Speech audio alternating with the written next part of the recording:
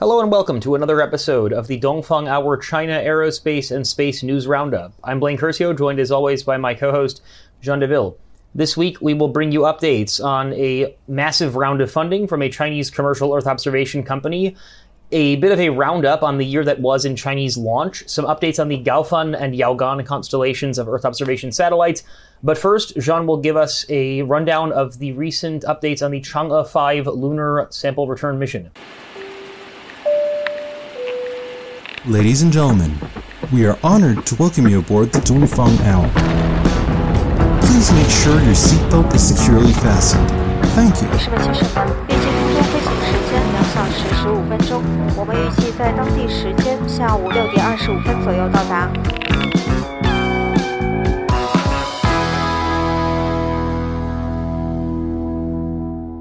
And Jean, take it away with Chang'e 5.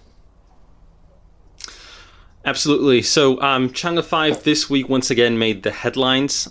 If we pick off from where we left off last week, which was November the 29th. So Chang'e 5 had launched on top of a Long March 5. It had separated once it had reached space, and it put itself on an Earth-to-Moon orbit. And after a series of burns in the vicinity of the moon, it inserted itself into lunar orbit. That's where we are at. And since then, it has made a lot of progress over the past week. First of all, the lander has detached from the orbiter and has performed an autonomous landing on the moon. The lander also performed, once it was on the lunar soil in the area called the Sea of Storms, it performed a drilling, it scooped up the samples and put the samples onto the ascent vehicle. So that was for the core part of the Chang'e 5 mission on the moon. But at the same time, it also took some very, very nice pictures, I think, that are unprecedented in terms of resolution of the moon and of the area in the Sea of Storms. So I just want to share perhaps a few photos of this. I can see your screen. Yes, we are good, and I do see there's the Chinese flag on the moon. We got some pretty, some pretty epic photos for sure. There are two photos I'd like to share. Basically, there's the first one, which is a panoramic image. They took a few of these. I think I saw at least two. But basically, what the panoramic image is you take multiple pictures, and then you stitch them together, enabling really unprecedented resolution. So you see that the resolution on this image is quite nice. But the thing is, you can also zoom in and still maintain this really impressive resolution. So let me just show you what I mean. So I zoomed here on the foot of the lander. And I don't know if you can see the screen share, Blaine, but it's crazy. You can see. Yeah, that is pretty incredible. Yeah, every grain of dust. You can feel that the lunar soil seems a bit soft, although you are putting a 2-ton or 3-ton, or what was it? 2 or 3 tons of lander onto the lunar soil, so that is some weight. And so that's the first image. Very, very nice. And the second one is the one that you just saw a few seconds ago, Blaine, which is the Chinese flag. So, which definitely reminds us of the Apollo missions. And so this was really discussed a lot on the social media in China and also outside of China and on the Chinese internet. And what's funny is, interesting is that this flag definitely took a little bit of work. There was discussion on how they had to maintain the extension arm and the flag below 1 kilogram to make it work. And they also had to calculate, the angle with which the camera was taking the photo to make sure that the flag was within the frame, but also you had the lunar background, you had a little bit of space. So there are actually entire teams working on this flag. So that was also a very symbolic picture, I think. And just a few points, last few points on the update on Chang'e 5. Once the ascent module had the samples on board, it took off, leaving the lander on the lunar surface. It was no longer necessary, and then the ascent module reached the orbiter, and they rendezvoused. And then performed an autonomous docking, which was a world first, in lunar orbit. The samples were then transferred just yesterday on the orbiter and successfully. And in the next few days, the orbiter will then enter Earth-to-Moon trajectory. Presumably, we will get our hands on the samples. The Chinese will get their hands on their sample by mid-December, normally. And I guess it kind of reminds me, there was, I think, the Chang'e 4 mission. They had the two, it would have been Longjiang 1 and Longjiang 2 satellites that were both made by the HIT. and they were kind of supporting. So what? The Chang'e 2 had the, and I could be wrong. I'm kind of how would you say? I'm freestyling here, but Chang'e 4, I think they had the Queqiao relay satellite, and then it also had the 2 Longjiang satellites that were both made by HIT. And I remember the 2 Longjiang satellites, they were kind of like, you could, as a sort of amateur radio operator, you could communicate with the satellites and try to get them to take photos of specific areas, something like this. And there's a phenomenal online sort of depository of photos taken by Longjiang 1 and 2. Some of them are like, the moon and the earth in the background, and just some really amazing photos from these satellites that are maybe less than 150 kilograms, I'm going to say. So yeah, we can definitely put a link to that in the show notes as well. But the Chang'e 4 mission from, I think, 2 years ago now, I guess, or last year, with those 2 satellites, it reminds me of that. But some pretty amazing photos from the Chang'e 5 mission, and certainly it's a big accomplishment. It's pretty amazing, and I guess also interestingly timed with the is it the Japanese Hayabusa 2 that is now coming back to Earth, having taken some samples from an asteroid. Yeah, it should be arriving relatively soon, although it's a bit outside. It arrived just yesterday, and successfully arrived just yesterday. So yeah, it's another sample return mission. Well, congratulations to JAXA. That's pretty cool. Yeah, that's good stuff. So maybe just the last point also that's interesting for Chang'e 5. There, when the lander performed an autonomous landing and also the docking phase between the ascent module and the orbiter, there were instruments that were provided by CASIC, the radar and also the radio altimeter. So that's interesting to point out that you have CASIC providing these systems to CAST, which is making the Chang'e 5 spacecraft, and it's worth pointing out that these. Although a lot of people oppose these 2 state conglomerates, they're also very able to work together on this type of mission, hand in hand. Yeah. Sometimes, yeah, and sometimes they just hate one. Well, hate is a strong word. Sometimes there's less cooperation, but indeed, for this particular mission, CASIC is pulling their weight as well. So that's congratulations for sure to the CNSA and to everyone involved in the Chang'e 5 mission. That's a pretty inspirational thing to have seen happen, and we do hope that those samples get back safely, because that is the most important part of the mission at this point. Anything else, John, on Chang'e 5 or on any sort of lunar-related things? I saw 2001: A Space Odyssey for the first time last night, so I have a totally different prospect of, concept of the moon right now. It's been a really weird 24 hours in that regard.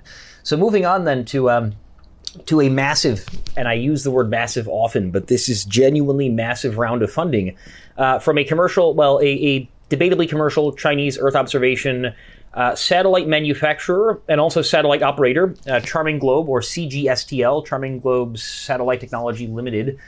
So it is a Chinese Academy of Sciences spin-off based in Changchun, Jilin province, and the name Changchun and Changguang, the Chinese name of the company, there's a little bit of wordplay there. And so this company, so they are already one of the leading Earth observation companies in China. And just a couple of days ago, they completed a 2.4 billion with a B RMB, which is about $375 million US pre-IPO round of funding. And this is, as far as I know, it is not only the largest funding round by any Chinese commercial space company in any vertical of any kind, as far as I know. But it is also, as far as I know, the largest funding round for any Earth observation company worldwide. So, for example, before this call, I had a look at the fundraising total for Planet Labs, which is about $375 million. So this single round by Charming Globe was roughly equal to the amount that Planet Labs has raised up to this point. Now, that is not to say that, fundraising is the same thing as being an advanced company technologically. It's not to say that Charming Globe is better than Planet Lab. But nonetheless, impressive that Charming Globe raised almost $400 million US a couple of earlier this week. Also interesting is the fact that the company has called this their pre-IPO round, which implies, I presume, that they are planning an IPO in the relatively near future. That's going to be interesting to see for a couple of reasons. Whether they decide to IPO on the Starboard, which is the sort of tech stock exchange in Shanghai that is meant for companies that are a little bit higher risk and less financially certain, or whether they try to IPO on a larger stock exchange. I would have to imagine they would go with the Starboard, partly because I guess they're probably not profitable. The most recent figure that we have seen for Charming Globe in terms of revenues, there was an interview given with one of their higher up people in beginning of 2020, and they mentioned that in 2019 their revenues were around 100 million RMB, so like 15 million US dollars. So still a vastly smaller scale than this funding round. But yeah, overall, it's an interesting development. Again, they have a lot of money now to develop their constellation. So Charming Globe, they have about 25 satellites in orbit currently, and they have ambitions within their constellation to get to 138 satellites by around the mid-2020s, and that is what this funding is primarily going to be spent on. One other point that I would mention about Charming Globe, and then John, I'll give it over to you for your thoughts. The fact that they are one of these sort of very interesting hybrid companies insofar as they are, again, a CAS spinoff, so they're related to the state in that regard. They have some funding coming from the local government of Changchun. So Changchun is a sort of, it's a medium-sized city in China's Rust Belt. They have a lot of old kind of heavy industry, and their provincial government and the city government, so the provincial government of Jilin province and the city government of Changchun province, is very much trying to bring back some degree of economic vitality to their part of the country. And in this regard, I think things like space are appealing in the sense that they are seen as being relatively fast growth and also as being, as requiring relatively highly skilled workers. And so I think we are going to continue to probably see cooperation between Charming Globe and the municipal government of Changchun or the provincial government of Jilin, and potentially the Chinese Academy of Sciences, and also potentially the various financial institutions that have participated in this most recent funding round.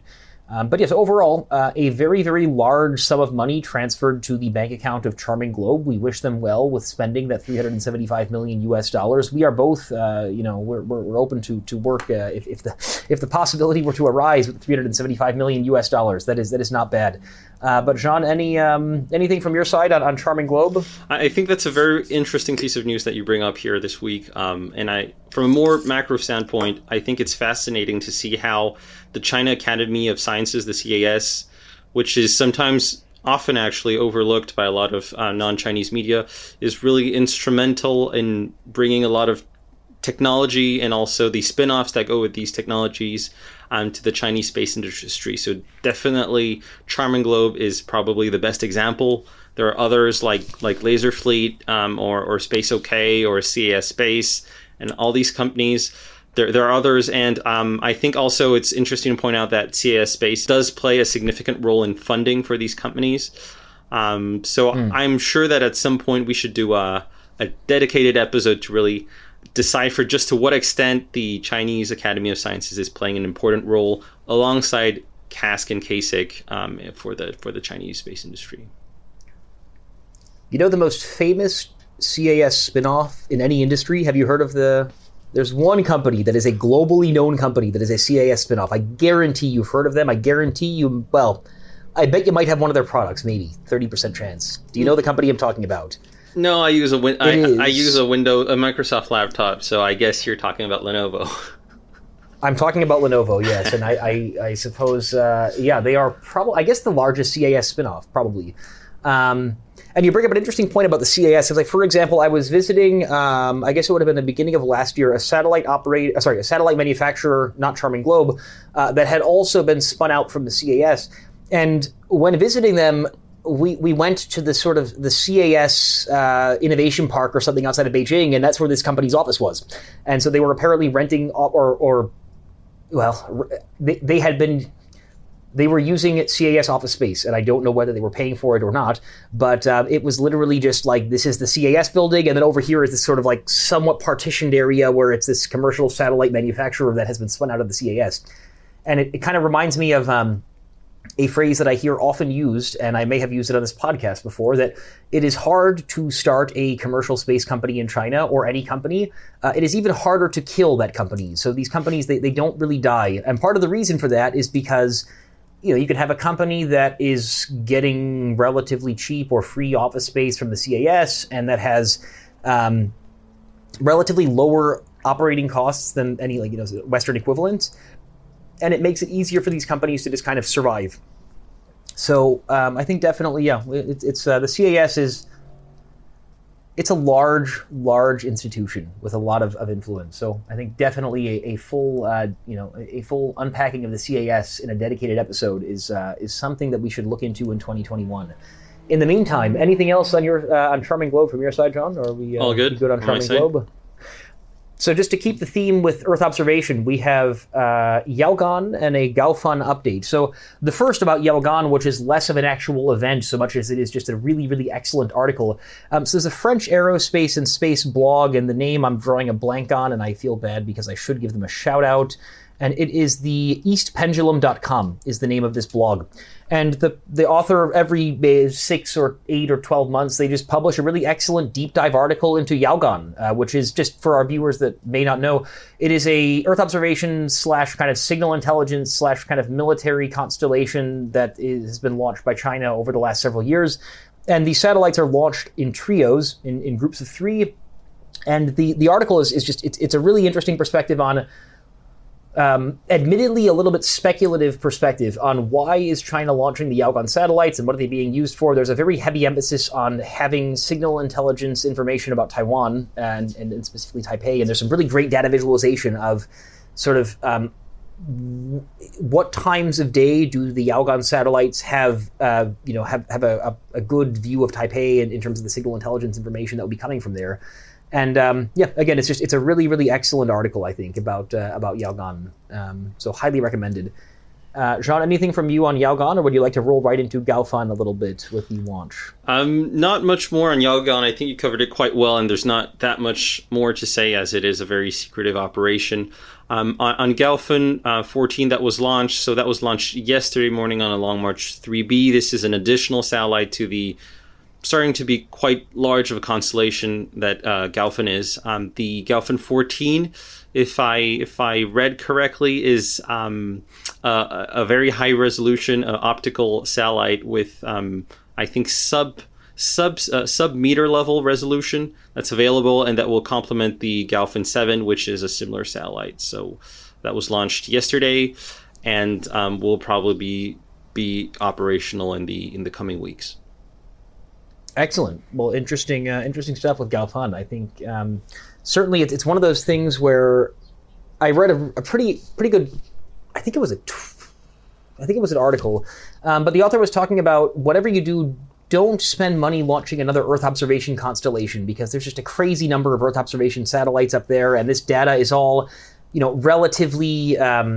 It's all relatively commoditized insofar as like you can only have so many pictures of the same place, and it was.